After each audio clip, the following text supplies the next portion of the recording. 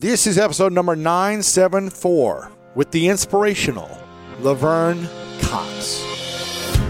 Welcome to the School of Greatness. My name is Lewis Howes, former pro athlete turned lifestyle entrepreneur, and each week we bring you an inspiring person or message to help you discover how to unlock your inner greatness.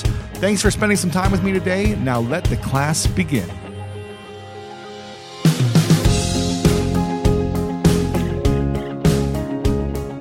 I want to start today with two quotes from Maya Angelou. The first, "You alone are enough. You have nothing to prove to anyone." And secondly, "Nothing can dim the light that shines from within." Today's guest needs no introduction, but I'll give her one anyways. Laverne Cox is a 3-time Emmy Award-nominated actress and Emmy-winning producer and the executive producer of the new Netflix documentary, Disclosure, a film which explains how transgender people have been depicted in film and television over the past century. Laverne is a pioneering transgender activist with a staggering list of accomplishments and acknowledgments, including being the first openly transgender person to grace the cover of Time magazine and the first to be nominated for a Primetime Emmy in an acting category. Our conversation was so powerful and profound and at times painful, and I did not want it to end. We talked about Laverne's ongoing process of healing childhood trauma and what we can learn from her approach, why people wear masks all the time, and how essential it is to shed those masks no matter how hard it is to do. How we are all destined for beautiful things as long as we show up for them. And why the most important work in life is finding how to accept yourself and own who you are. Oh my goodness, I'm so excited to share this conversation with you. And if you're finding value in Laverne's wisdom, make sure you share this with someone who needs to hear it. You have the power to change someone's life by sending them this message today. And a quick reminder, click that subscribe button on Apple Podcasts. Whether you listen frequently or if this is your first time here, just click on that subscribe button right now so you can be notified every week of hearing great people like Laverne. And please leave us a rating and review. If you're a fan and you haven't left one yet, we'd love to read those after every episode. And just one more thing before we dive in. We taped this interview before I got a chance to watch Disclosure, but I have to say that it's a truly incredible, impactful documentary, and please find the time to go watch it. All right, I'm so excited about this. Let's dive in with the one, the only, Laverne Cox. We've all been there. You have a question about your credit card, you call the number for help and can't get a hold of anyone if you only had a Discover card. With 24/7 US-based live customer service from Discover, everyone has the option to talk to a real person anytime, day or night. Yep, you heard that right. A real person. Get the customer service you deserve with Discover. Limitations apply. See terms at discover.com/creditcard. Top Thrill 2 is like no other course. 2 420-foot vertical speedways, 3 launches. All right, let's talk strategy. Copy that, driver. Go for maximum acceleration off the start. Roger that. You've got a short straightaway to push from 0 to 74 on the first vertical speedway. And what about the rollback? Rollback will set you up for an explosive reverse climb 420 feet in the sky so you reach 0 Gs in total weightlessness. 420 feet of straight-up speed. Let's get it. Top Thrill 2, the world's tallest and fastest triple-launch stratocoaster. Get your tickets at cedarpoint.com. At Amica Insurance, we know it's more than a life policy. It's about the promise and the responsibility that comes with being a new parent. Being there day and night. And building a plan for tomorrow, today. For the ones you'll always look out for, trust Amica Life Insurance. Amica. Empathy is our best policy.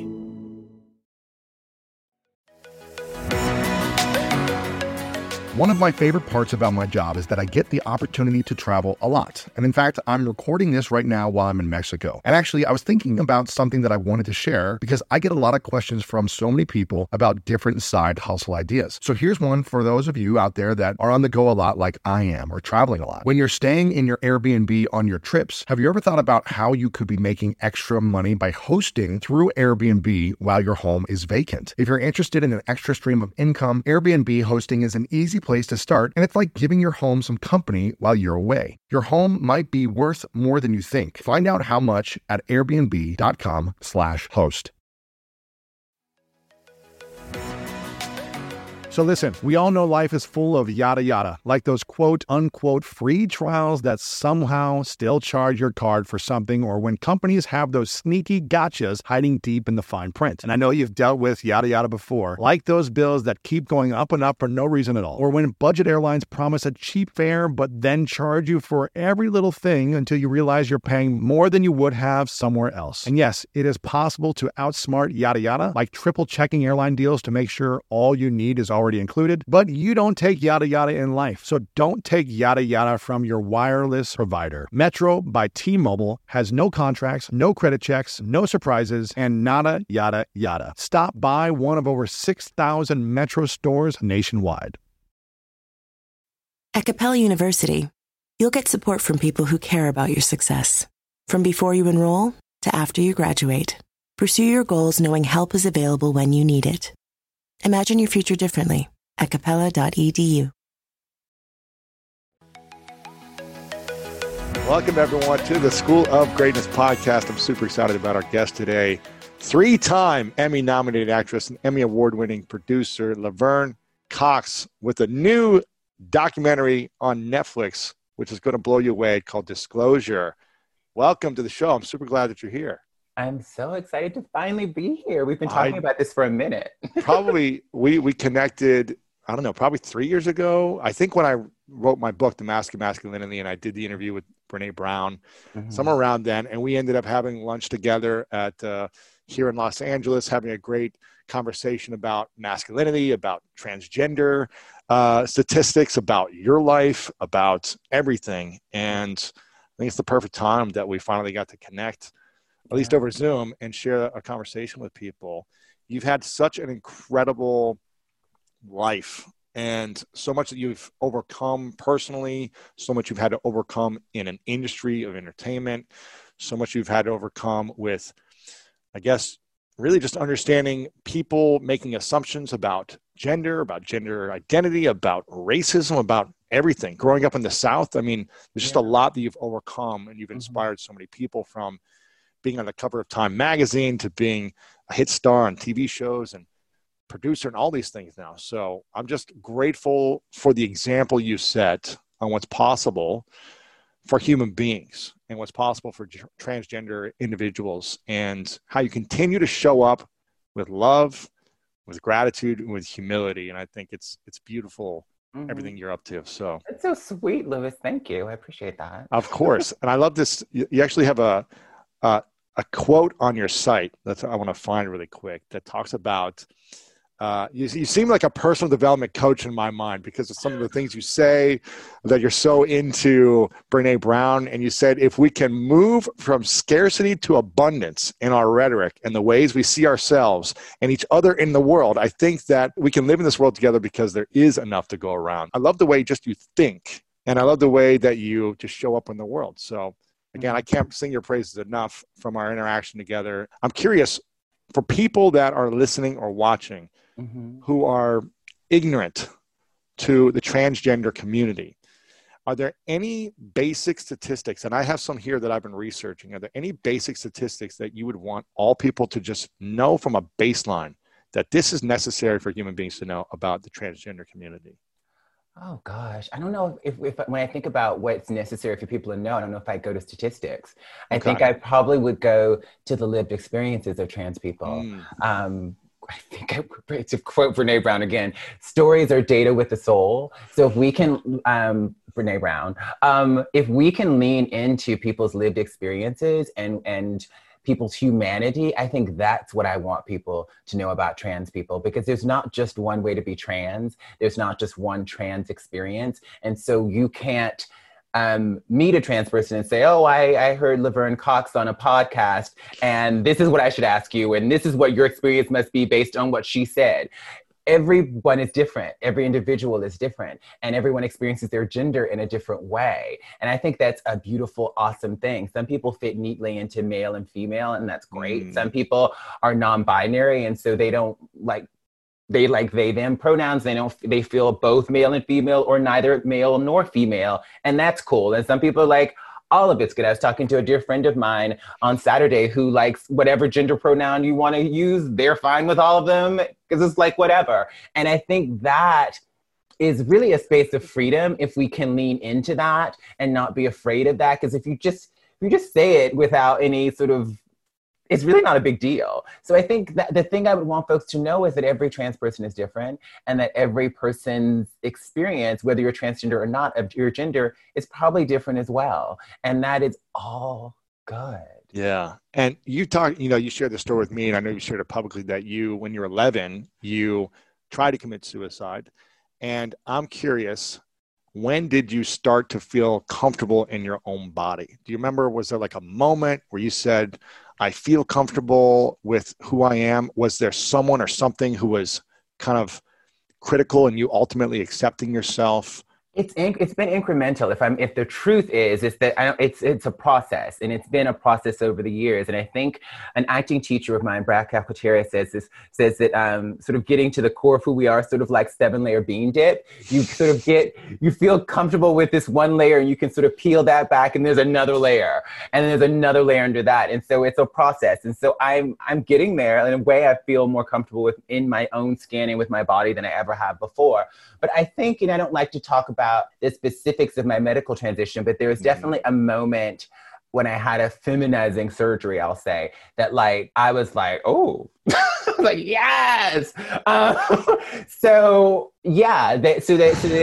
the point of that is that healthcare is really, really important. Access to healthcare for everyone, really.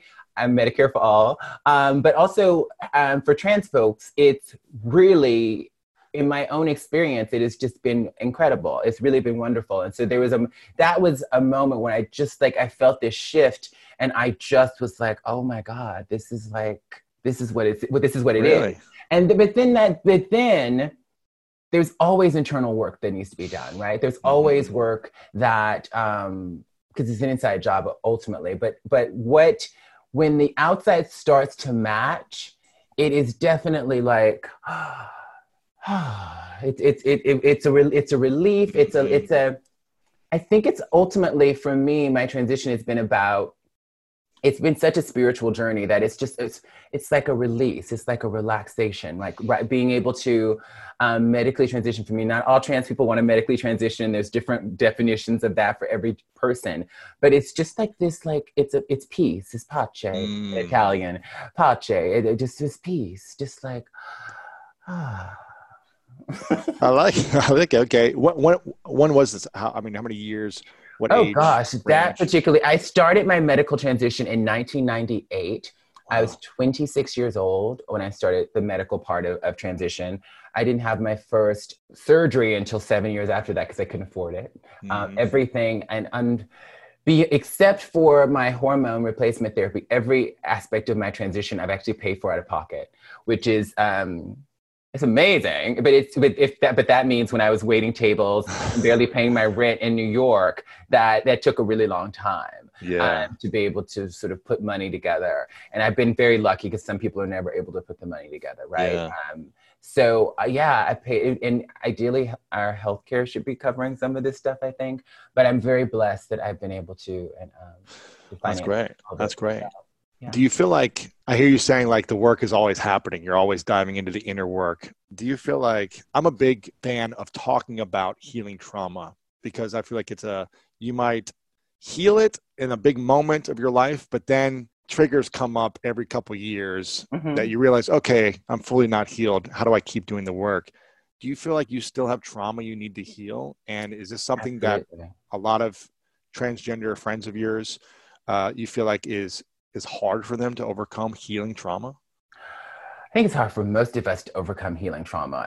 And literally my therapeutic process, I'm in therapy tomorrow. What gift of quarantine and this whole sort of COVID thing, before quarantine, I was like, I would do therapy when I was in LA. I would see my therapist and we were good about it. But like, I have stretches of time where I'd be on the road and miss therapy for like a couple months. I've done therapy every week via video chat. I'm in quarantine, and I'm so proud of that. And it works if you work it. It's true. I And so the therapy that I do with somatic therapy, and it's based in the community resiliency model, which is all about resetting your nervous system. It's all about building trauma resilience. And so there's healing from trauma, but then there's resilience to trauma. And the community resiliency model has 6 components that, or 6 tools, basically skills. They call it skills. And if folks go to, there's an app called iChill, that sort of outlines the 6 tools of the community resiliency model. Gesturing is one, with using a gesture. It's all about connecting to your body and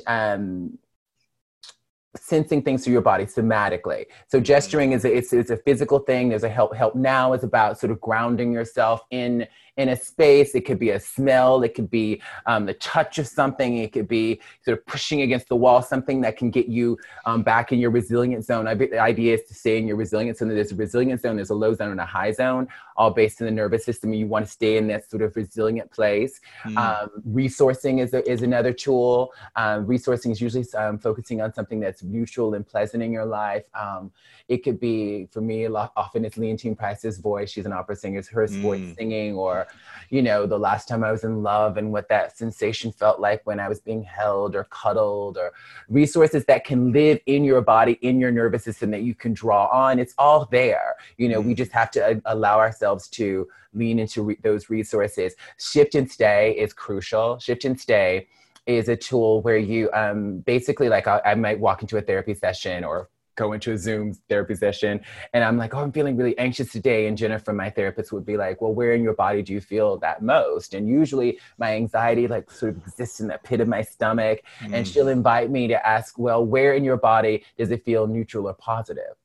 And oftentimes right now, often it's my ankles. Or, I was going to say my toe or something. Yeah. So she'll invite me to put my attention on my toe or my ankle. And then sometimes I'm like, twirling my ankle around now, and I'll put my attention there, and then we'll talk a little bit more. And then she'll ask me, how is the anxiety feeling now? Is it less? Is it the same? And almost invariably every time it's lessened. It's still there, but there's something else that's true as well. So we're in the space of shift and stay. It's about both and. It's about like not getting rid of the anxiety altogether, but like allowing the resilience is about what else is true. Trauma resilience is about what else is true and putting it in its proper place. Healing from trauma is really about not being overly defined by the trauma, but then not being in denial about it, that acknowledging that the trauma happened, but that it's in its proper place in your timeline. When I bought this place, it's condo 2 years ago, when I went into escrow, I started having major panic attacks. Why? Exactly. Crazy panic attacks. And so I was in therapy just shaking and I was a mess. What was going on? And I couldn't even breathe. I couldn't see straight. It was crazy. It was full on anxiety attack. And what kept coming up for me is oh God, it's so emotional still. But what kept coming up for me is it was the eviction notice I had gotten in 2012 in New York. I was living in decent rent in Manhattan, but like I was working in a restaurant and business was slow and I couldn't pay my rent and I had an eviction notice and I had to go to housing court to avoid getting evicted. It was the second eviction notice I had gotten in 2 years. And so I had so much shame about it. And buying a place like brought up all the shame gremlin of who do you think you are? Who do you think you are buying this fancy condo, fancy compared to the 315 square foot apartment I had in New York that I couldn't even pay for? Who do you think you are buying this fancy condo in LA? You're going to it up. You're going to, ruin everything and just that. But then it was a childhood incident underneath that as we started to explore in therapy and like get into this place of like, I really had to use the help now to even be able to hear Jennifer talk to me because I was in such like panic, anxiety, high zone, stress. And then it was a childhood incident that I still can't talk about publicly, probably never will. There's a deep, deep fear of becoming homeless that goes to a childhood abandonment thing. So we had to like sort of parse all that out, right? And that's ultimately a childhood trauma that like sort of replicated this trauma into my adulthood as if that's triggered by me buying a condo. And the beautiful thing about after we were able to process it with Jennifer, process it in my body, do resourcing around it, do a lot of somatic work around it, do some EDMR or whatever it's called around it. EMDR is what it's called. EDMR, whatever it's called. Yes. I hear it's great. Yes. Doing work around it just lightly. I haven't delved deep into that yet. The next week she was like, I was on to something else. And she was like, we haven't, talked about that. How is that feeling? And I said to her, I still have the sensations of it, but it doesn't feel like it's happening right now. And that's it feels like it's in the past. And that's the thing about trauma. The nervous system does not know if a trauma happened 15 years ago, 20 years ago. Once we are triggered, the nervous system feels like the trauma is happening right now. And so the thing of healing from trauma, creating resilience around trauma, is putting the trauma within the right timeline of our lives. And that is very delicate work that has to be done with a professional girl. I call everybody girl. With a professional. I'm not offended. Girl is the new dude. And yeah, it's very delicate work that has to be done with a professional, but it's so beautiful to be able to be in this space of resilience around these things. Yes, I've had a lot of unfortunate things happen to me, but I don't need to be defined by those things. I'm not in denial of them, but they don't define me either. I love that. Yeah, not being in denial of what happened in the past. I think when I sat with you and talked about when I was sexually abused when I was 5, I didn't deny it, but I didn't talk about it. And I was shameful of it. And I was embarrassed by it. And I held on to this pain.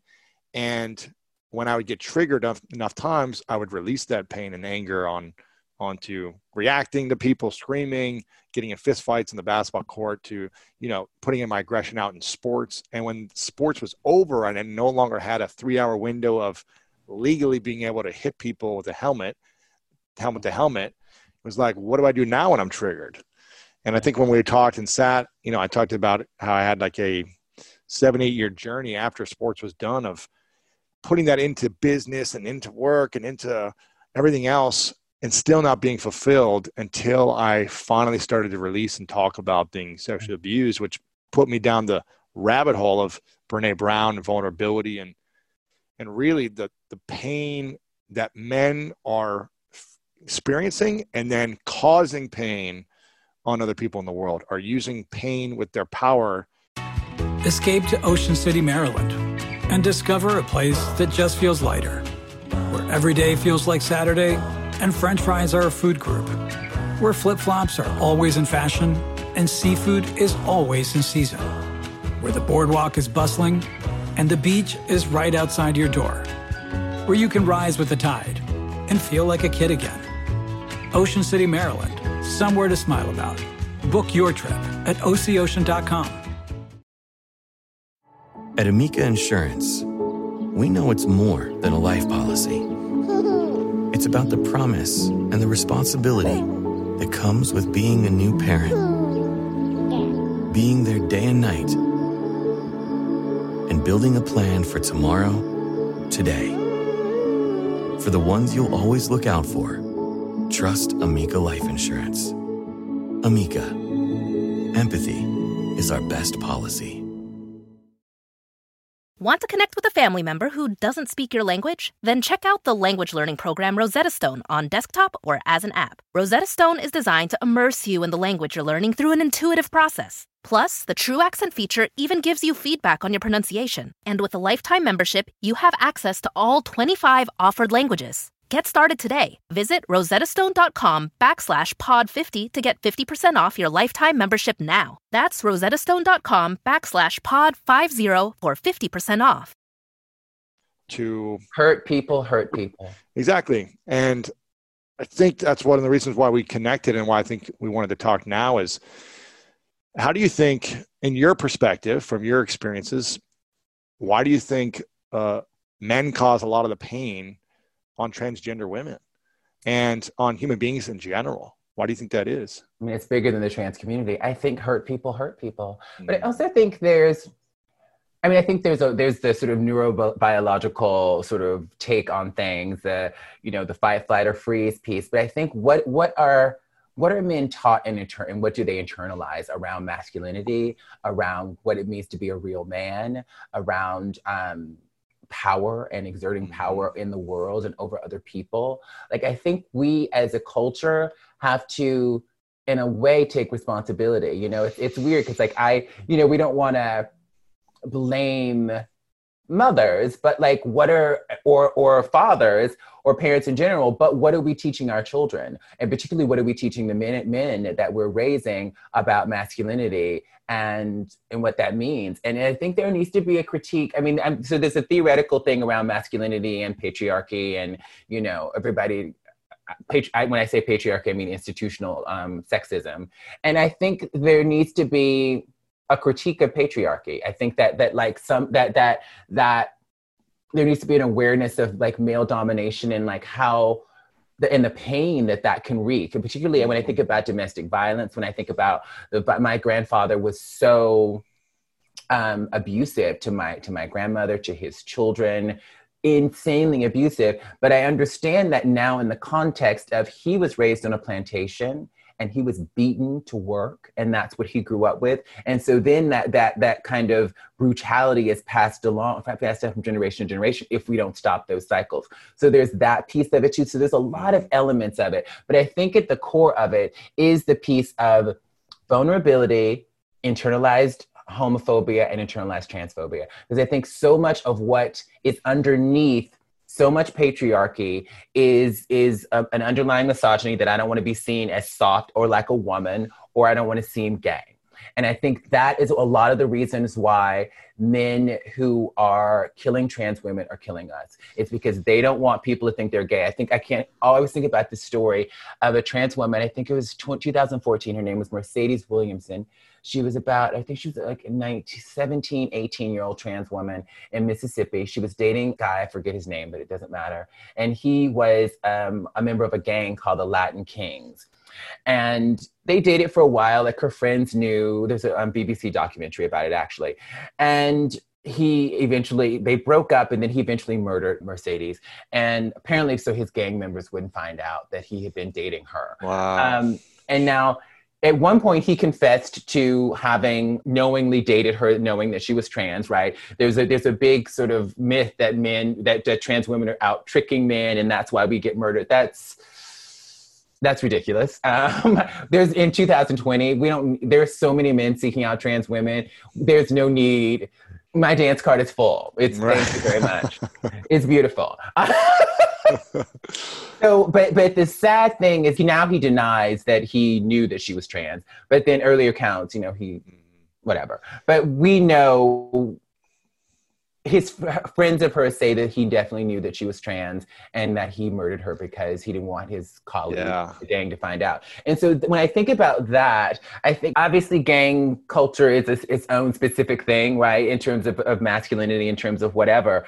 Who cares? Mm-hmm. Who cares? And I had two ex-boyfriends ago, what crystallized for me, he was Canadian and we dated for 3.5 years. He was a lovely man. And when he was in high school in Vancouver, there were rumors about him being gay that went around. And he sort of fanned the flames of that. He thought it was really funny that people thought he was gay. And so when we started dating, he didn't care. Like, he knew that he wasn't gay. He knew that I'm a woman and he's a man and that's not gay. And he was very comfortable with himself. So it didn't matter. And it just crystallized to me so much that a man who dates me has to be so comfortable with himself that he doesn't care if people think he's gay. And then I realized that is the issue, that like all the men who are attracted to trans women, and there are many who don't want anyone to know about it, are afraid that people are going to think they're gay. Why do those men hold that shame of not wanting other people to know or make fun of them or whatever the shame is? I think it's internalized homophobia, but I think sometimes it's internalized. They don't want people to think they're gay because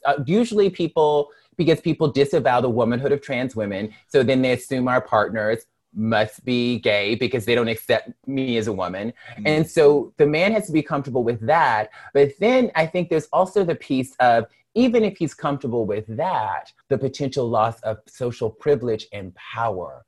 I think so many of them, even if they're comfortable, it's one guy that I dated years ago. When we started dating, he said he was cool, and then he got really weird. And I found out years later even though there were different situations, he was in insurance and he was in risk management. And there was a guy in his firm, people found out he was gay and he was ostracized. He was made fun of and harassed so badly that he ended up quitting. And he saw that while he's starting to date me, and that freaked him out.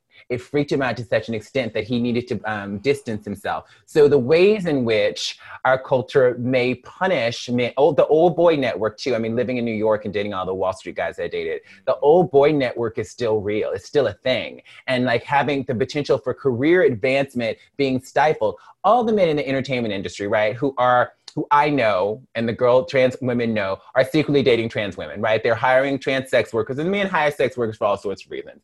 And we know they're sleeping with trans women on the DL, like a lot of men in show business, right? We know in the industry, I know them. All those men who I know are attracted to trans women, they might not be attracted to me, that's fine. But it's just amazing to me that men in my industry never approach me. Like high profile men never approach me. High-profile men that I know are into trans women as a rather high-profile trans woman. And so much of Why is that? I think part of it is about the internalized homophobia, them not wanting people to think they're gay. But I think it's also just about loss of power, also about loss of status and privilege. And like, because what does it mean particularly if you are a straight white man and like, the world is your oyster. And I know there are difficulties that straight white men have. We can talk about some of those, and it's not all, but the world is your oyster, presumably. And then all of a sudden you find that you're attracted to a woman who's transgender and all of the baggage that comes with that from society if you haven't done your work on yourself. Or you could lose, I don't know if you're a leading man or if you're a rapper and you have all these women fans that you might lose if they find out that you're, having sex with Laverne Cox or some other trans woman. So I think a lot of it's about the loss of privilege and power too.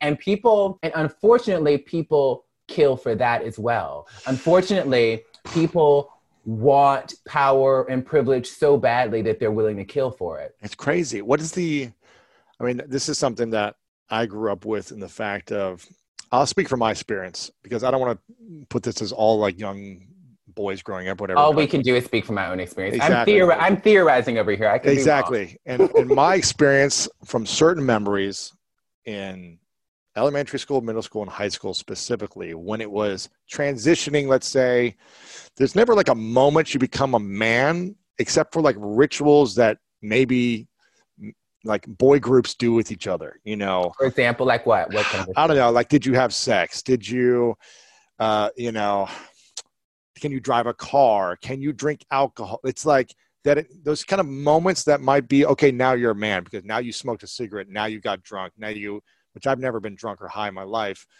But I remember just like these moments, right? Where it was like, oh, you're not a man unless you do this kind of feeling.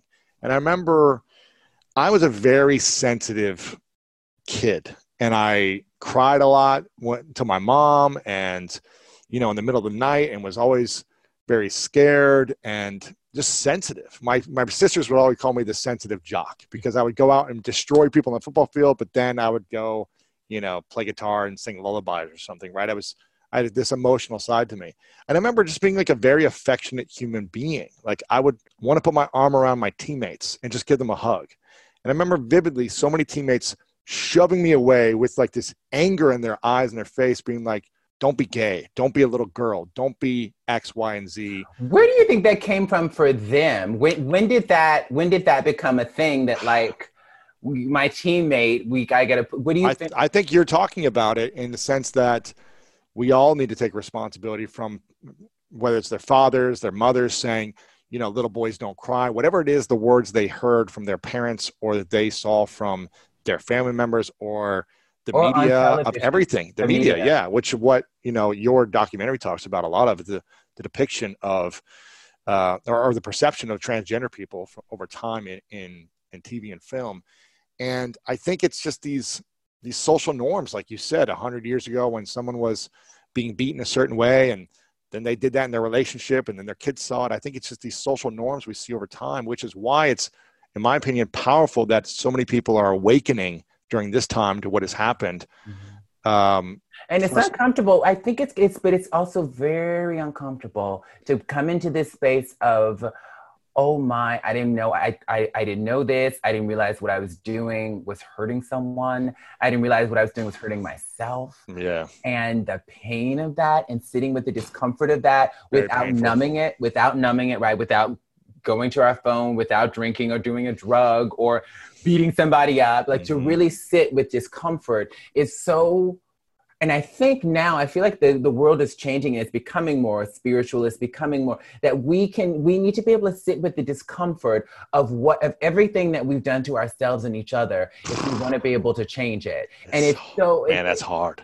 It's very hard. It's very hard. But I think what's on the other side is so glorious. Oh, yeah. What is it? Because are you really free? Are you really free if you have a longing to be with a certain kind of woman and you won't be with her because of what someone else is going to think about you? Is that freedom? That's not freedom. It's not freedom, but it's social suicide in other ways, which is a different type of prison for certain people. Some people aren't able to change their circumstances, but sometimes we can change our circle. Sometimes I think oh God, here I go with the Brene Brown again, but Brene Brown says that true belonging, you don't have true belonging. The opposite of true belonging is fitting in. That when you try to fit in, you shape shift, you do everything you can so that other people can accept you, but that's not authenticity. True belonging is when you show up and allow yourself to be seen and people like may be into that. Yeah. May not be, but it's one of the scariest things to do though. But you get to belong to yourself. And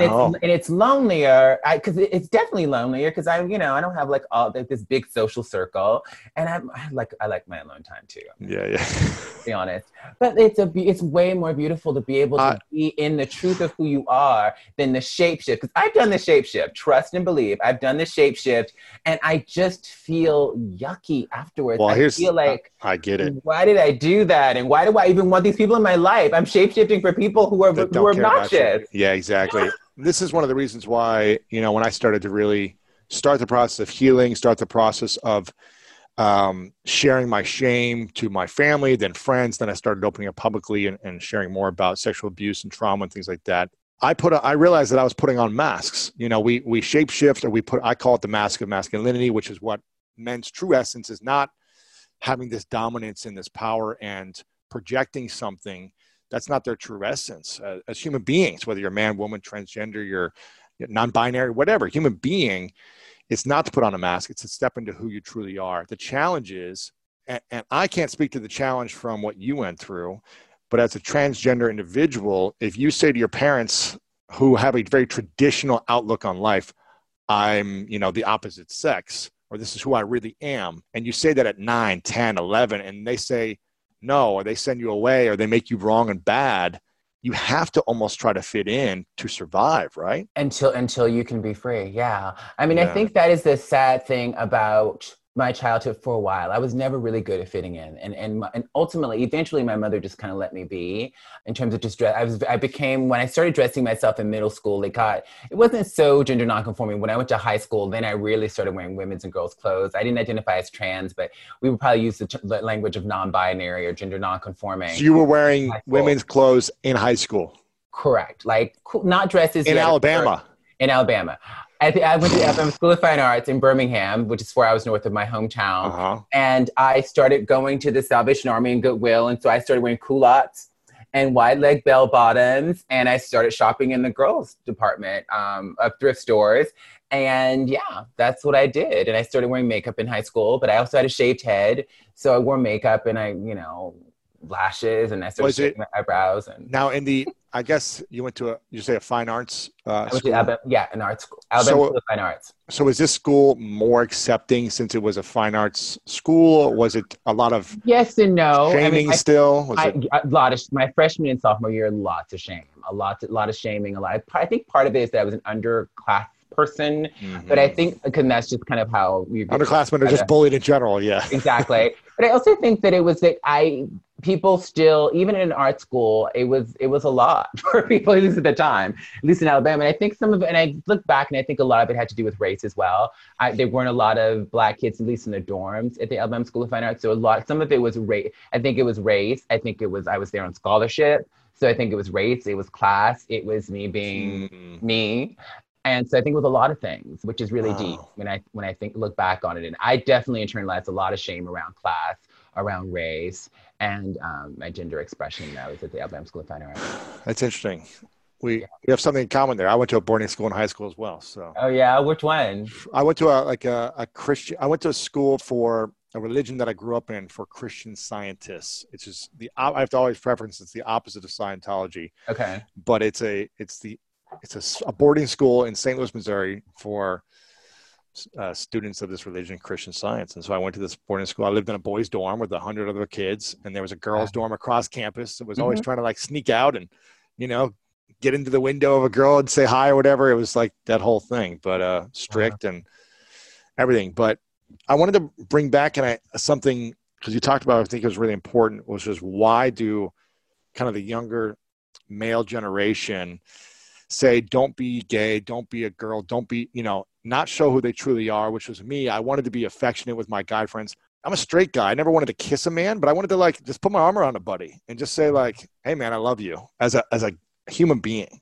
And I didn't feel like I could ever say that or ever show just like normal, non-sexual affection, which is what I call it, I guess. Just and like you do that now? Do you have people in your life where you can do that? I mean, I only hang out with people that I can do that with because I have that ability now. And I also, I want to make sure I get it right, but I think it was the show 13 Reasons Why. Is that what it was on Netflix? Yeah. Where there was the man. I still haven't seen, but tell me. Oh, well, I don't want to ruin it for you, but there was there was a high school athlete, football player who is bullying and gay people, right? And making fun of gay people. And we later find out that he's actually gay. But he's actually the one bullying them, beating them up in the halls and kind of projecting this masculinity. And I think and you're asking me like, why do people do that in high school? And I think some people are afraid of being bullied themselves for those affections, right? And so they deflect. Unfortunately, a lot of the bullying I experienced when I around between 10 and like 14 was sexualized. And I don't know if I don't know if it was because the guys were gay or if it just was like a way to humiliate me, or I don't know, but it was bad. It was bad. And so, so I don't know what the mind of, it'd be great to, talk to someone, who's gone through that journey of being shameful. And I have talked to a few of my guy friends over the years who had shame around being into trans women and sort of come out on the other side. And so much of that was in acting, and Susan Batson, my acting mentor, has this theory around human behavior. When we create characters, it's about understanding human behavior. And she says that a character's tragic flaw is when there's tension between the public persona and the unfulfilled need. And the unfulfilled need is that everyone has, that we've developed around the age of 5 years old. And often we act as human beings in opposition to what we really need. And so that tension often expresses itself in addictive behavior and potentially bullying or character defects or tragic flaws. And so I was just thinking about like that tension between the unfulfilled need and the public persona. Like that is the space of like not allowing ourselves to be fully authentic, not allowing ourselves to be, it's a tragic flaw if you can't be in the truth of who you are. Right. And it's a constant tension unless you accept yourself. Did you feel like you were truly accepting yourself and who you fully were? Were you being that in your 20s and 30s while in kind of New York City, working? I was trying. I think because I was an artist, I was been on this journey as an artist. I think a lot of this is about being an artist, my sort of personal growth stuff.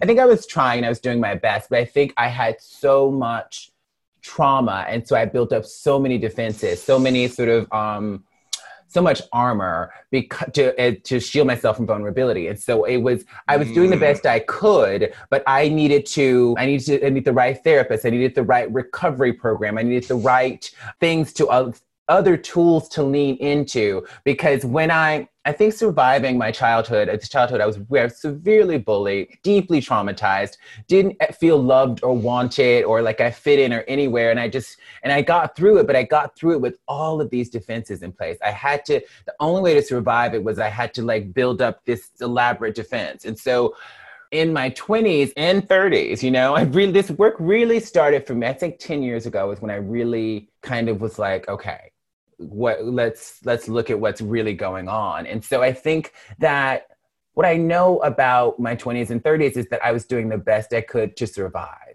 And and when you know better, you do better. And so I don't have any regrets about any of that. I'm like, these are the things I needed to do.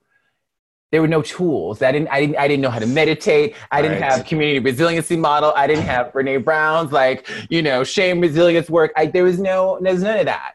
I had my cover. I had my elaborate cover and my armor your mask, and my mask.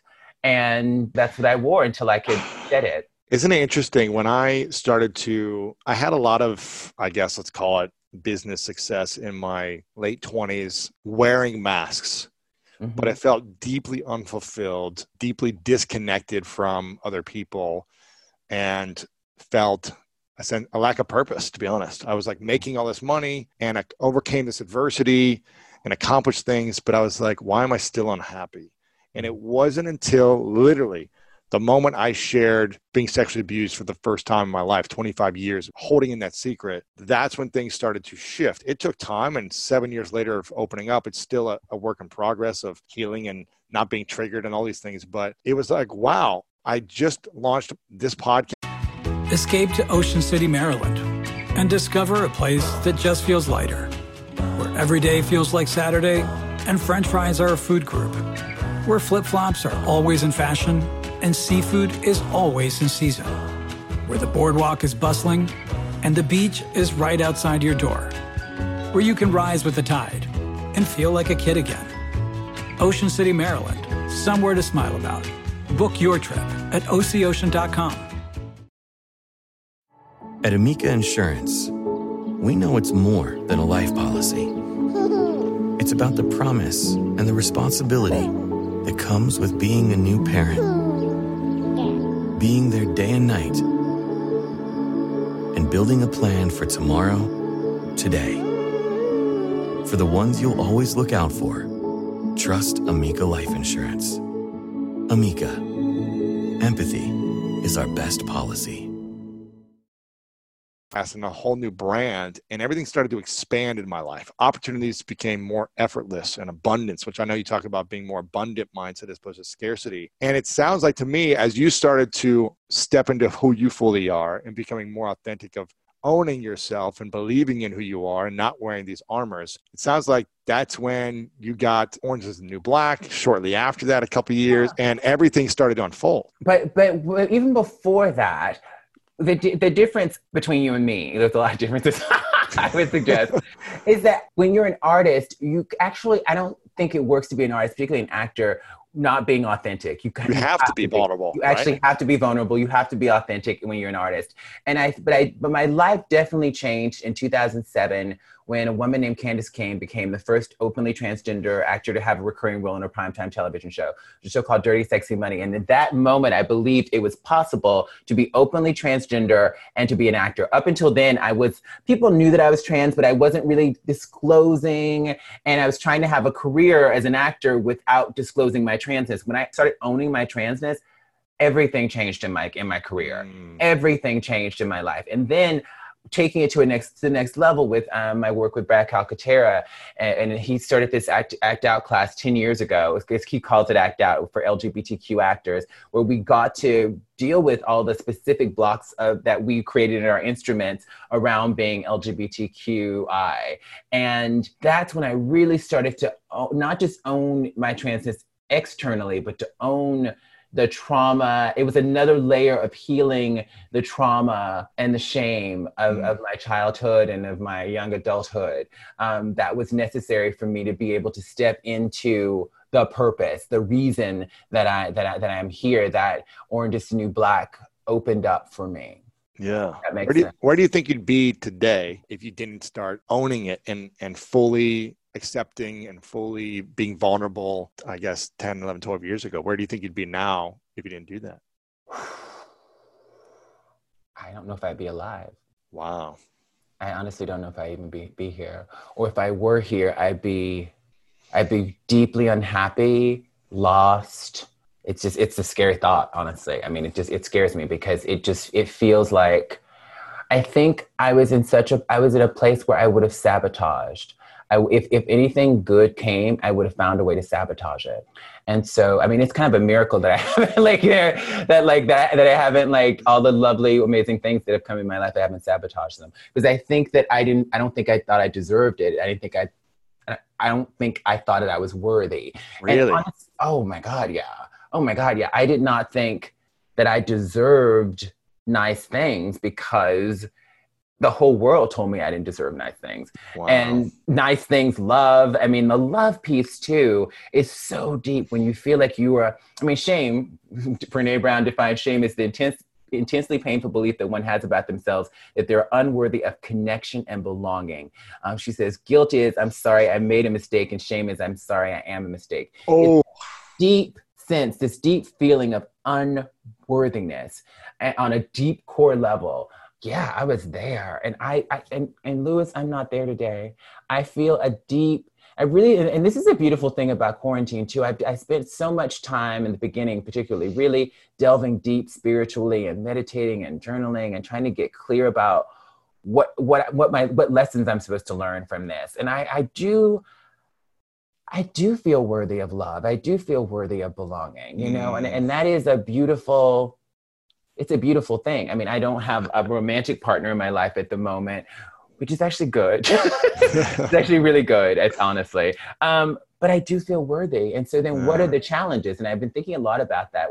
And a lot of it's just about health and like what the life that I want for myself going forward. You know, when you've achieved goals and you've achieve things that you want to achieve, it's like, what's next, you know? And it's not about, you know, I certainly want to make more money, and I certainly want to, you know, there's material things. It's not even material. It's things that, like, I want to own more property, and I want, you know, things like that. But it's like, how do I want this next part of my life how do I want to be in the world, and what do I want to contribute, and how do I want to step up more and be more present? And a lot of it has to do with having my health be really fully and securely in place so that I can step into this beautiful life. We're developing new projects, and there's wonderful things on the horizon, but I have to be able to fully show up for them. And I think the lesson, though, for everybody out there is that there are beautiful things on the horizon for everybody, but you have to be able to show up for it. It's waiting there. I really believe that everybody's here for a reason, and that it is waiting for us, but we have to be able to align with that energy, because it's all energy. We have to be able to align with the energy and the reason. And I think, too, my life shifted when I started owning my transness, but it also was when I started understanding there was something bigger than me. A year after Candace Cain was on Dirty Sexy Money, I made these postcards that said, Laverne Cox is the answer to all your transgender acting needs. And I sent it to 500. I sent the postcard to 500 agents. A true marketer. I love it. Right? I got the idea from this dude. I'd done a movie years earlier. This dude who was French. And he had been in New York for 25 years, but he kept his French accent. And all of his work was doing like French voiceover. He was playing a French dude in the movie we were doing together. He did a lot of voiceover where he had the French accent. And he said, I forgot his name, but he said, Bob, your French connection. He's the answer to all your French acting needs. So I totally stole that from him. So I marketed myself as a trans actor, which is, I never would have done that before Candace Cain. But then that led to me doing this reality show called I Want to Work for Diddy in 2008. And the only reason I did it was because, the day before my final interview for I Want to Work for Diddy, I was walking in my neighborhood in Midtown Manhattan, and I was harassed by a group of Black guys on the street, which is part of my daily life, right? I got harassed pretty much every day. But harassed by, I mean, like bullying, or more like sexually harassment? It often would start with being catcalled, where the guys would be like, hey, mama, you looking sexy today. And then one of the guys would realize I'm trans and say, oh, that's a man, and misgender me. And then that was just my life. That was like, sure. I armored up for that living in New York. Yeah. But this particular day, one of the guys kicked me. And so that was like, I called the police. There was a police report, whatever. They didn't find the guys. But I went into this nearby store, called the police, terrified. By the time the police got there, the guys had left the scene. Filed the report. And then the next day was my final interview for I Want to Work for Diddy. And I thought, how powerful it could potentially be to have this hip hop mogul, P. Diddy, sort of embrace me on his reality show to possibly be his assistant. And maybe that could make some sort of change or inroads in the Black community that was mostly harassing me. And I don't think Black folks are more transphobic than anyone else, but I think we harass people that we see, like, crime, Black on Black crime is this myth, basically, because white people like commit crimes against other white people because they're in proximity with them, and Black people are in proximity with other Black people, and so the crimes happen there. So that, but the I want to work for Diddy moment was me choosing to do something that was bigger than me. Doing a reality show at the time, my brother didn't think I should do it. All my friends were like, they're going to exploit. Because you were an artist. You're an artist. You're an actor. I'm an artist. I'm an actor. But also in 2008, this is 2008, everything about trans people, for the most part, except Candace Ken on Dirty Sexy Money, was exploitative. It was like spectacle. It was like, let's humiliate the trans person.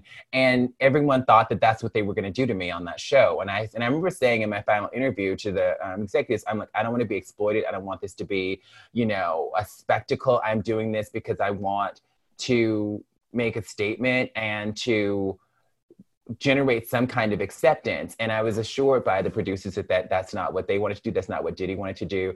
And it turned out really well. But the long story short, the lesson from that is to be of service. The lesson from that is that when I was of service, that ended up going pretty well. I ended up getting my own show out of it. That show wasn't a success. I needed to stop doing reality TV. It wasn't my thing. But the lesson was to be of service. And then, so owning my transness and then being of service were the two things that really shifted everything in my life. And the shift felt like all of a sudden the alignment happened, right? Because everybody, I think, in their lives, if you are lucky, you're gonna, a shift is gonna happen, and you're gonna feel in alignment with an energy that's bigger than you, and that it's gonna be tied to purpose. It's gonna be tied to the reason you're here. And that is a beautiful thing. And I think that is the thing. I really believe that's waiting for everybody. I really do. And everybody's not meant to sort of, be on television and produce shows or whatever. We're all here for something different. But I think when we can align and with that energy, and sometimes it takes a minute. I mean, honestly, like the Orange is the New Black didn't happen until I was 40 years old. And I was about to— crazy, yeah. I was about to give up acting, actually, because that was the year I got the eviction notice, and I was in student loan debt and credit card debt. And I was like, okay, girl, you are 40. You're Maybe trans. This acting thing isn't for you anymore. You're trans. Right? Yeah. I mean, at the time, there had never been a trans person with a major acting career in the United States. So I'm like, okay, girl, you're delusional. You gave it a good shot. I mean, you're 40. Yeah, you get 20 years of this, yeah. You tried, girl. Let's get it together. So I bought GRE study materials. Wow. I was looking into grad schools. I was going to go to grad school, and I was thinking journalism, women's studies. I don't know what. I hadn't figured it out yet, but I was trying to figure out grad school, and then the Orange audition happened. I didn't go to grad school. But the fun thing about that, though, is that literally 4 years after I booked Orange is the New Black, thought I was going to go to grad school, but didn't, I got an honorary doctorate from the new school. Wow, that's great. So grad school was just acting stardom. That's amazing. It's amazing what you've accomplished. And I'm curious, I've got a few final questions for you. I could talk to you for hours, but this is, what advice would you, because I think I mentioned to you a few years ago that I have a family member who I love deeply, who is gender nonconforming, and they are going through and have been going through a challenging time in the last couple of years, just finished up college.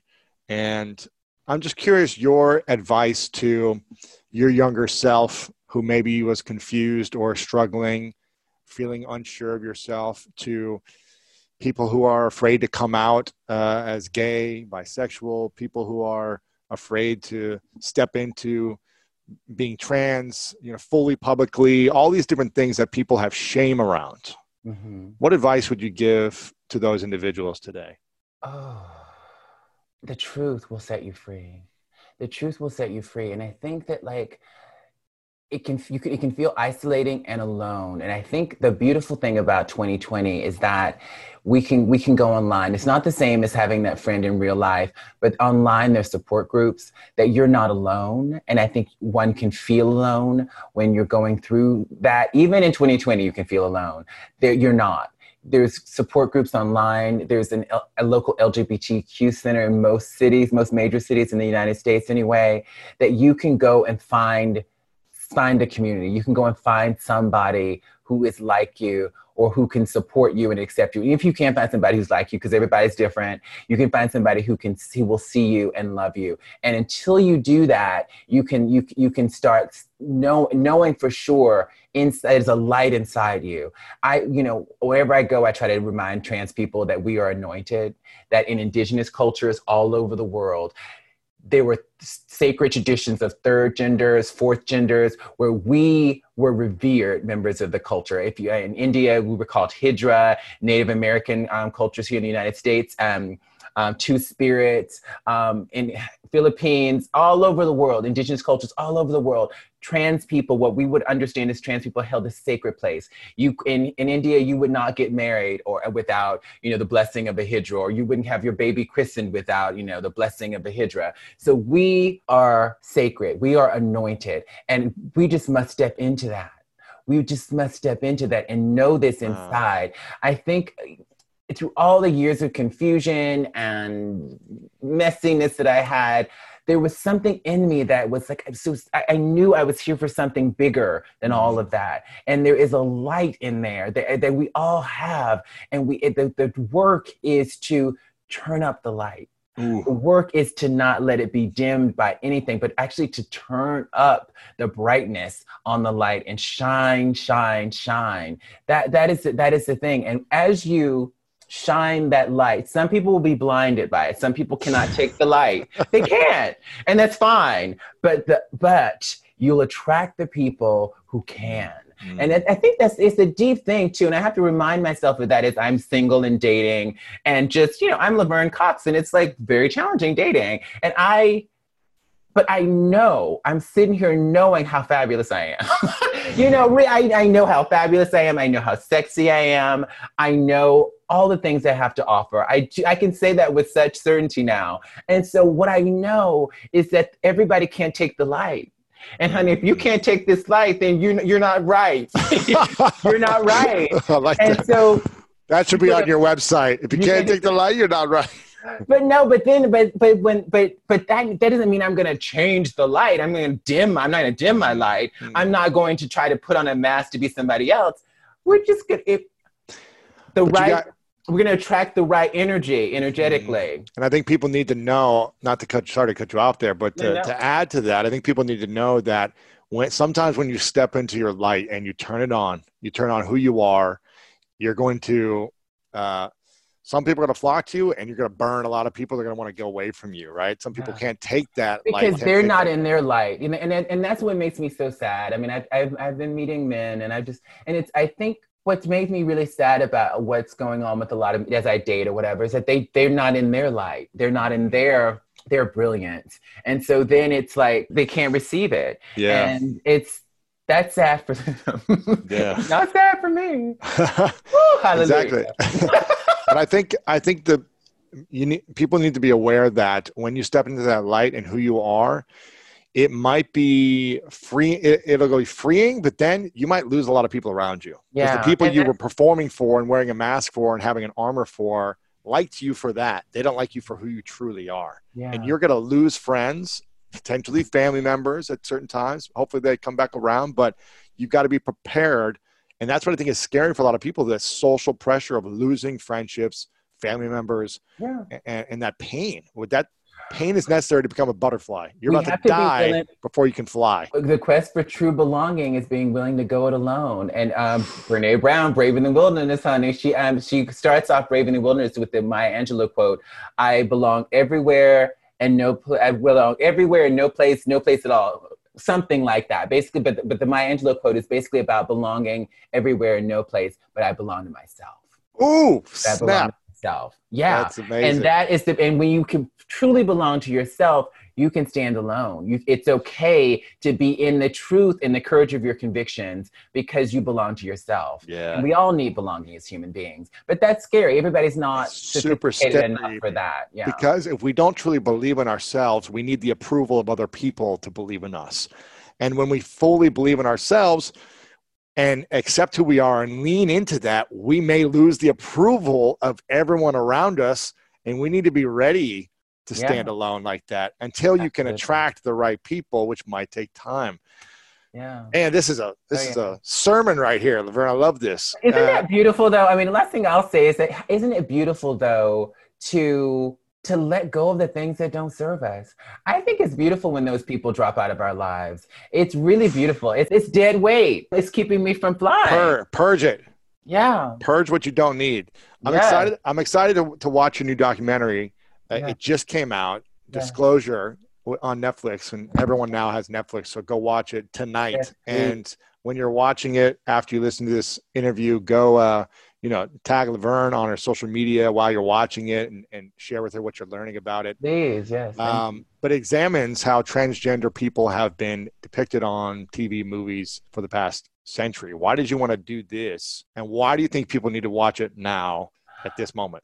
I think the best way to understand, one of the best ways to understand our present is to really have a sense of the past, to have a sense of how we got here. And we have now an unprecedented, visibility of trans folks in the media, and how did we get here? And the film looks at how the media has represented trans folks and how that affects how people treat us and then how we treat ourselves. GLAAD did a study a few years back that determined that 80% of Americans say they don't personally know someone who's trans. So most of what Americans learn about trans people comes from the media. And so many of those representations have been really harmful and have kept trans people in really unfortunate places. What's been so beautiful about getting the reactions from people with this doc is that there so many films that they loved, like Ace Ventura, Pet Detective, or The Crying Game, or Silence of the Lambs. They didn't know that these things were problematic, and now they're understanding that they are. And this isn't about canceling our old films. This isn't like a, censorship thing. It's about an understanding. It's about shifting hearts and minds so that we can ultimately get closer to each other and get closer to ourselves. Yeah. Ace Ventura, was that? Well, that was right. It was Finkel is Einhorn. Einhorn is Finkel, right? Was that the whole part you're talking about? Mm-hmm. Wow. Oh yeah. I'm excited to watch this. Zeke, one of the subjects, everyone interviewed in the film is transgender, and most of the crew behind the scenes is also trans. Zeke, one of the folks we interview, he said, one of my favorite childhood film ends with the sight of a trans person making everyone vomit. And that's just the fact. That's just that's not a critical analysis. That's just his favorite film as a child ends with the sight of a trans person making people vomit. Wow. So what do you want people to really learn about when they watch? What do you want them to be mindful of and aware of? What's been so impactful for people is seeing the repetition of the same stories over and over again, the repetition of tropes. And folks don't know the extent to which the media, because the media doesn't just reflect what's going on, it can shape what's going on. It can shape how people see and think about trans folks. And for over 100 years, the media has shaped how Americans think about trans people. And so then once we can understand what that media has done, we can make different media. And then we can make different choices now that we have this critical intervention about how we're going to treat the trans people that we come in contact with in our regular lives, right? Yeah. So that we can understand, this is borderline or even propaganda about trans people, but I can make a different choice. So it's really about raising consciousness so that we can make different choices, which is what your podcast is about, right? Yeah. Raising consciousness so people can make different choices. That's it. Is there any question you wish people would ask you that they don't ask you? People have asked me almost everything. That is a good question.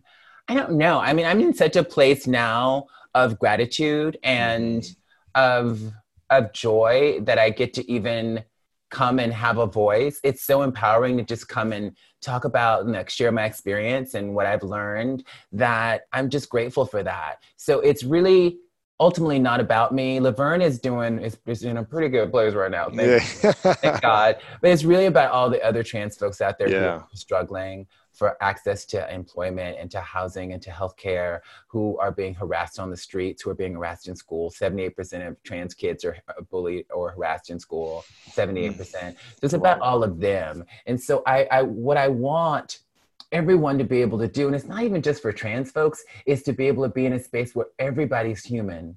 Even if we even if we politically disagree, right? It's even like not even about black and white anymore. It's as much as it's about Republican or Democrat in this world now. And it's how can we be in a space where everybody's human? Where like Escape to Ocean City, Maryland, and discover a place that just feels lighter, where every day feels like Saturday, and French fries are a food group, where flip-flops are always in fashion, and seafood is always in season, where the boardwalk is bustling, and the beach is right outside your door, where you can rise with the tide and feel like a kid again. Ocean City, Maryland, somewhere to smile about. Book your trip at OCOcean.com. At Amica Insurance, we know it's more than a life policy. It's about the promise and the responsibility that comes with being a new parent. Being there day and night, and building a plan for tomorrow, today. For the ones you'll always look out for, trust Amica Life Insurance. Amica, empathy is our best policy. They disagree on this, but you're still human, and I'm going to figure out a way to love you and have empathy for you. That's what I want folks to be able to do across the board, not just for trans people, but for everybody. Yeah. We're all human beings, and how do we proceed from a place of love? One of my favorite quotes is from Dr. Cornel West. He says that justice is what love looks like in public. Justice is what love looks like in public. And I mean, when you just imagine that, like my imagination goes to what is justice, what does love in public look like? When I think about public policy, when I think about legislation, when I think about how we treat each other, and I think that we can't even get to that place often because of the fight, flight, or freeze, because of our own trauma. Here we are, trauma and shame. You got to heal the past. You got to heal the past. You always go. Yeah. Man, it's interesting. I'm going to ask you a couple final questions, but I did a podcast recently with a doctor named Dr. Mike. And I said, what do people need more of in the world? And he said they need more therapy. This is a medical doctor saying the world needs more therapy. Human beings need therapy. And if we had more therapy, we would be better human beings because we would be able to heal our traumas of the past. We'd have more compassion and empathy for other people. And I thought that was a really interesting perspective from a doctor's point of view, who's treating sickness and disease and ailments every day, that this is something I think a lot of us all want. We all want to feel loved. We all want to feel accepted. We all want to feel justice and fairness and all these different things. There's another piece, and this could take us down a totally different road, but I discovered Dr. Joe Dispenza through your podcast. He's amazing. Yes. And so much of what he talks about is how stress hormones create disease. Stress hormones over time create disease, right? So then how not even knowing how to manage stress, how to reset our nervous systems can create disease, right? So that supports, again, therapy, right? And there's different kinds of therapy, but then Dr. Joe talks about, I call him Dr. Joe, talks about meditation and talks about, he has his various processes. My therapist would call what he says, the best way to predict your future is to create it. My therapist would call that future template resourcing. I like that. Future template resourcing. So again, I think that a huge thing I think that's going on in our culture in general is that so many of us are traumatized. I think we're collectively traumatized from this reckoning we're having around racial oppression. I think seeing Black people repeatedly murdered on camera is deeply traumatizing. Mm-hmm.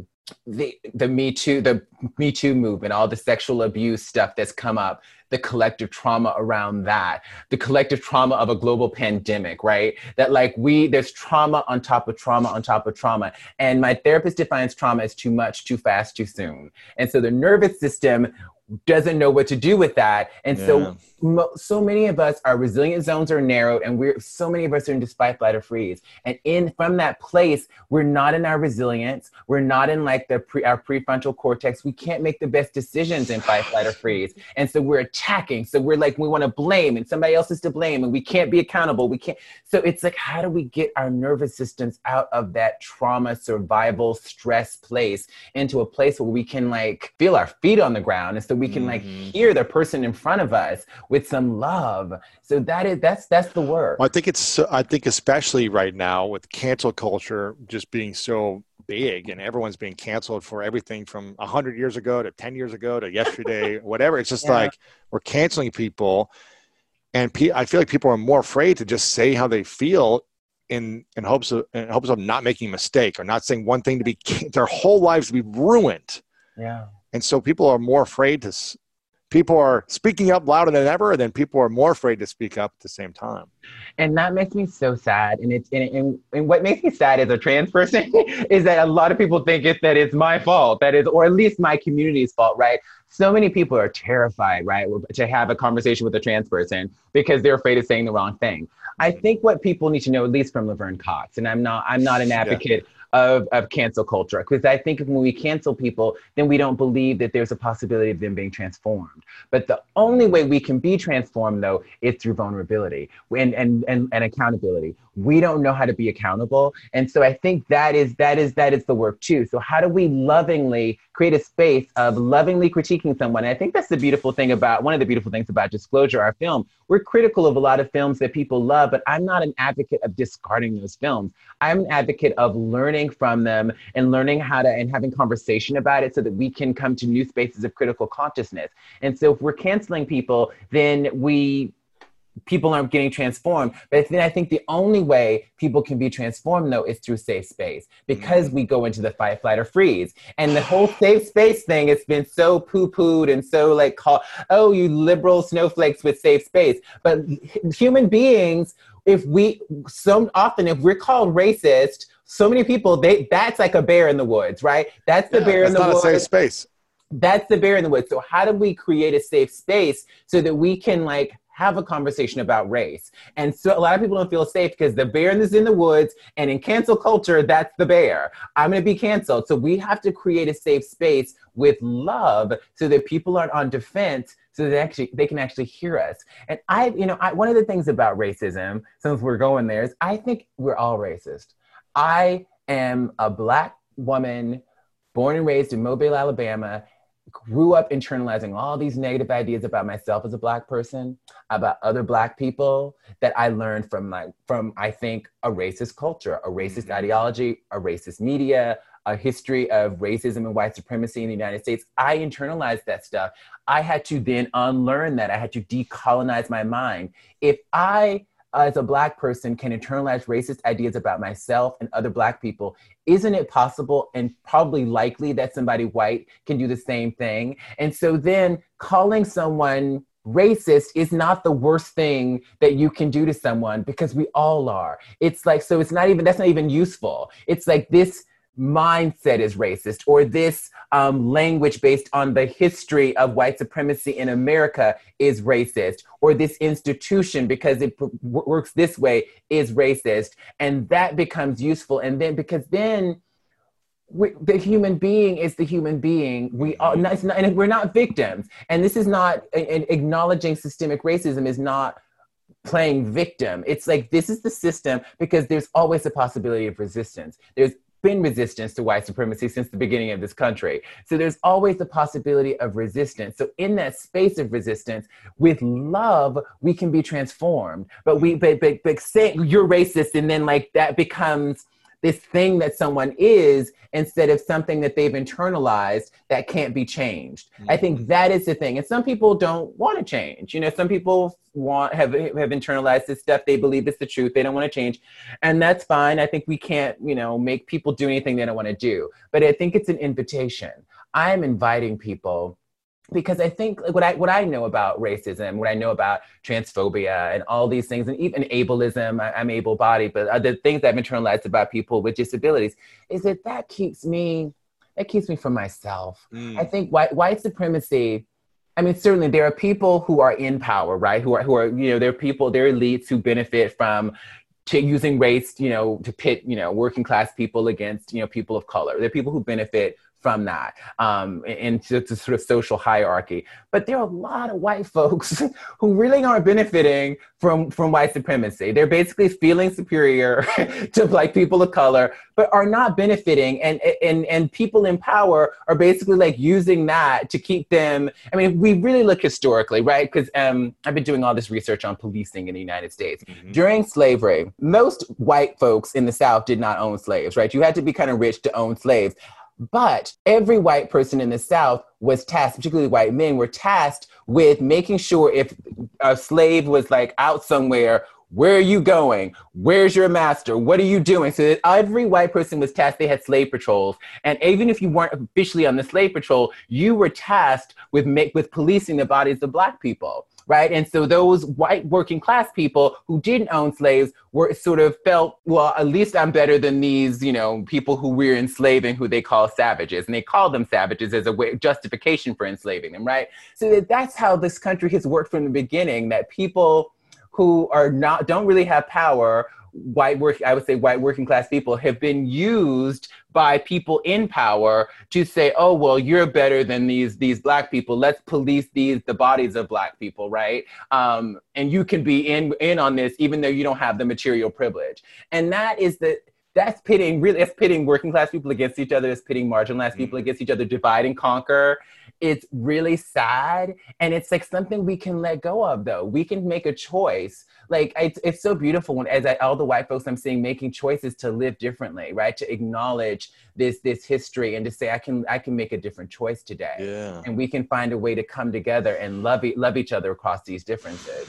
Because ultimately, when we think about power structure, there are certain people in power and they just use race, they use gender, they use trans people, right? All this anti-trans legislation they're just using us to try to pit people against each other so that they can remain in power.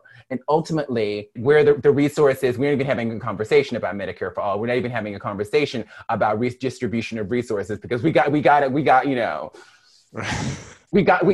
have that conversation, right? We can't make sure that all the homeless people who are homeless here in LA have a place to live. We can't have that conversation, but we can have the race conversation and we can like take down statues and we can have that conversation all day. Corporations can get behind Black Lives Matter, which is amazing. Like it's great on one level, but then it's like, but are you paying your workers, like a living wage? What's going on? Anyway, girl, I've got to go down the rabbit hole. But I think so much of that comes down to, there's the macro political piece of it, but then there's the piece of human beings and human behavior and the feeling of wanting to belong, the feeling of wanting and needing love and trauma and scarcity. And that just the trauma and scarcity stuff is not divorced from politics. It's not. It's like all of, I'm so into my own sort of self-care and my psychological and emotional well-being, but I've always understood that it's not divorced from a white supremacist society, from a patriarchal society, from a transphobic society. That does not mean I'm a victim. It doesn't mean I'm powerless, but it does mean that I have to do some work on myself. And then that there are structures in place too that have it's a miracle that I have the career that I do in the face of all these things. And some people would want to suggest that proves that there's no racism, that proves there's no transphobia, that these things are not real. But what America's always done is elevate one or two people, right? Say, oh, we had the first Black president. Oh, this Black person is exceptional. And so we're good. Right? America's always done that. But the majority of people who have color are still struggling. The majority of poor working people are still struggling. The majority of trans people are still struggling. Women still make, pennies on the dollar that a man makes. Et cetera, et cetera. So it's not enough to just elevate one person or a few people and say, oh, we're good. That's the way the system works. System has a lot of work to do, and so each human being out there in the world, for sure, on a personal level. It starts with each of us, though. We can change this. It starts with each of us. Absolutely, which I think there's a lot of good that's happening right now in terms of awareness and creating that awareness. And like you said, I hope we can get to a safer space of people being able to talk with each other without shutting them down and fighting, but actually being, okay, well, let me learn more and let's connect. And I think it's about, and this happened to me recently. This dude that I matched with on a dating app, he was posting a lot of things that seen very politically conservative, very anti-Black Lives Matter, very, and I was sort of like, and I saw this, and my timeline, and it made me think of a lot of things. Ultimately, like most of what I see on my timeline on social media is all like people who would agree with me. That's interesting. We know those are algorithms. We know that's, what they're doing over in Silicon Valley. But then there's also the piece of like this, I had an impulse to block. I'm like, do I block him? And I'm like, wait, what's that about? I'm like, I made all these assumptions about who he was based on these things he posted. And that there was no curiosity. And then I was like, he's a human being. We haven't met for a date. He didn't seem interested, but I'm following him on social media. So I was just like, and so I would just watch. I watched his stories for a while. I watched some of the things he posted, and then he actually posted this sort of debunking of a video I posted about structural racism. And so I was like, oh, do you agree with him? And then I just like started asking questions, and I tried to just not be judgmental and create space for him so I could try to understand him. And then I was like, I feel like we might disagree on a lot of things, but I want to try to understand where you're coming from. And I want to, I would like to think that I could have relationships with people who don't agree with me on everything. This is what I love that you said this, because I feel like I bring out a lot of different unique perspectives on my show. I've had 970 episodes over 7 years. And sometimes I bring people on that might be more controversial to the general audience that I have. Mm-hmm. And then they just come at me like, how could you even think of putting this person on your platform and sharing their perspective? And I'm like, listen, I'm not saying, I think it's important, like you said, for us to try to understand and listen to people from all perspectives, because they have unique experiences. They have unique lessons, whether they're right, wrong, good, bad, whatever it may be. I think it's important for us to connect. And I'm always trying to speak to people who maybe don't have my perspective as well, that I want to persuade to having a more positive mindset or thinking in a different way. So I think it's important for us to have those conversations with all people. Yeah. And not just speak to our own community and say, yes, we all believe in the same thing, and be against everyone else. Mm-hmm. I don't think, and I don't have any aspirations even that I would change his mind. I think a lot of us are so deeply dug into where we are politically, especially when it comes to certain kind of politics, particularly when it seems like it's a sort of out of sort of particular right-wing propagandistic kind of places, but he's still a human being. Yeah. And that's my thing is like, how do we get to this human place? Yes. Is there a way to get to a human place, even though we might not agree on something? And so I think there is the thing of like, sort of people with their agendas, they come on and just they're pushing their agenda. And then there's like a slippery tip of the tongue place, a more sort of fluid place. That's a better word. Yes. Fluid place where we can have an exchange of ideas and where we can kind of say, well, what about this? He sent me all these videos, about try to debunk structural racism. And I sent him a video about the policing and whatnot, because he was sending, FBI statistics about like, who's doing all the murders and stuff. And then I sent him, I was like, okay, well, I sent him a video about stop and frisk. And so I have yet to hear a response about the stop and frisk video. I sent him a podcast that from Throughline that's amazing, that looks at the history of policing. What is it? Khalil Jabrad Muhammad is interviewed on this Throughline episode about history of policing in the country. And he has yet to respond. And that's fine. It's fine. I was very open to his ideas, and I tried to engage. And what was really interesting in that Throughline podcast is how the government started using statistics to sort of say, oh, Black people are inferior, and they found ways to like use statistics. It was deep. It was really deep. So but at the same time, it's like, I want to operate from a place of love. Yeah. It's like, if you resentment and hate is like, giving, taking a poison pill and thinking you're going to like, poison somebody kill else. the other person. Yeah, exactly. Yeah. I love everything you're saying, Laverne. I'm so grateful we had time to chat. I could talk for more hours, but I want to respect your time. Just stop. Yeah. I want to ask you the final two questions that I asked everyone. I'll be succinct. No, you're good. I love that. I can listen forever for you. But but I want to honor your time and everyone listening. But before I ask the final two questions, make sure you guys go check out the new documentary called Disclosure on Netflix. Check it out right now. I think it's going to be very eye-opening for you, and share it with Laverne and on your social media channels. Make sure you follow Laverne on social media. You're pretty active on Instagram. I believe on Twitter as well you're active, and it's just your somewhat on Twitter, not as much on Twitter, but mostly Instagram. So share this with a friend, tag her on Instagram, and share this episode with people if you enjoyed it.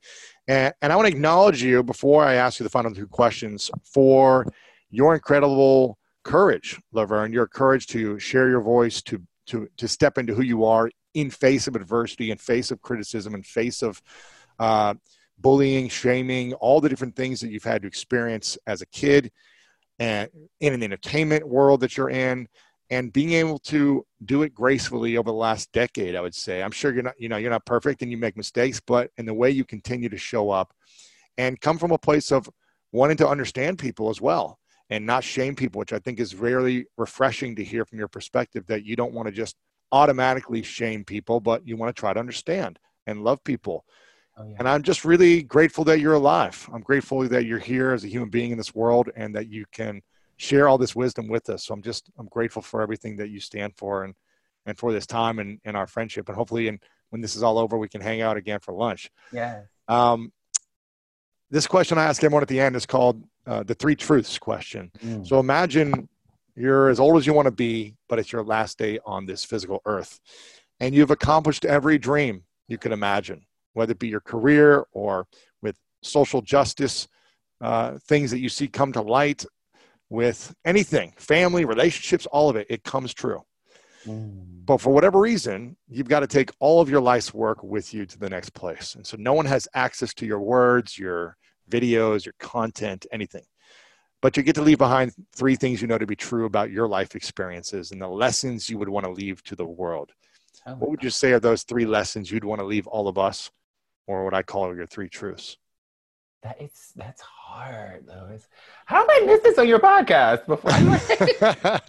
Oh my gosh, I'm not prepared. 3 things, my 3 truths. What's your heart saying?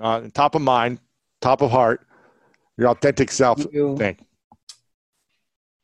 You are here for a reason, and your work is to align with the energy of the universe and with that reason. And it is tied to being of service, and it is tied to love and passion. Worthiness is a birthright. Worthiness is a birthright. You can move through life's challenges with grace if you don't put your worthiness on the line. Worthiness is a birthright. Take it off the table. It all feels like it's about connecting to energy that's bigger than me. That right now in this moment, it feels like it's about the connection to something bigger. It's interesting thinking about being alone and living in a condo all by myself and feeling connected through this documentary and through Zoom and feeling connected to energy that is bigger than me, and that there's a life force that is so much bigger than you that can pull you through if you just connect with it. It's right there. It is just right there. And you can just connect with it. And that energy force actually moves into the other life, right? It moves into every sphere of the universe. It really does. So that is what my invitation would be for everyone to connect with the energy that is right there, that is tied to every other life force. I love that. Love that. Okay. A final question. Final question for you. Okay. It's, what's your definition of greatness? Fulfilling your higher powers or the universe's plan for you. Aligning what you do in the world with an energy that is greater than you and that is aligned with purpose. That is greatness. Laverne, you are a gift. Thank you for shining your brightness, your light, very bright. I appreciate you very much, my friend. Thank you. Thank you. Thank you, my friends, so much for listening to this episode. Make sure to share this with someone that you think will find it valuable. Again, you have the ability and the power to change someone's life today by sending them this link. Just copy and paste the link on Apple Podcasts or Spotify or wherever you're listening to your podcast and send it to a friend. Text someone, post it on your Instagram story, tweet it out, put it in a WhatsApp group chat. Whatever you got to do, share this with a friend and leave us a review. We'd love to see reviews and ratings from people that listen to us every week. We share those with our internal team, and it always helps us spread the message of greatness more to the audience on Apple. So make sure to go to Apple Podcasts, click that subscribe button, leave us a review, and help spread the love. And make sure to check out the podcast description for links and resources to other impactful podcasts. And you can check out the full show notes at lewishowes.com/974 as well to see everything else we've talked about from this episode. And I want to leave you with a quote from author Vivian Green, who said, "Life isn't about waiting for the storm to pass. It's about learning to dance in the rain."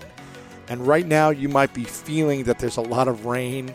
There might be a lot of lightning and thunder and earthquakes and hurricanes, lots of different things happening in your life right now. And it's not about waiting for it to end. We don't know when certain things are going to end. It's about learning how to experience life to the fullest in spite of it, in the messiness, while you develop, while you learn, while you grow. And I'm so grateful for Laverne for sharing with us and teaching us how she's done this in her own life. If you haven't heard recently, you are loved, you matter, and you are worth it.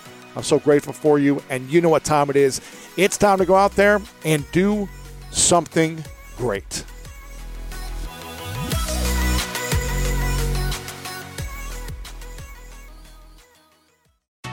Escape to Ocean City, Maryland, and discover a place that just feels lighter, where every day feels like Saturday and French fries are a food group, where flip-flops are always in fashion and seafood is always in season, where the boardwalk is bustling and the beach is right outside your door, where you can rise with the tide and feel like a kid again.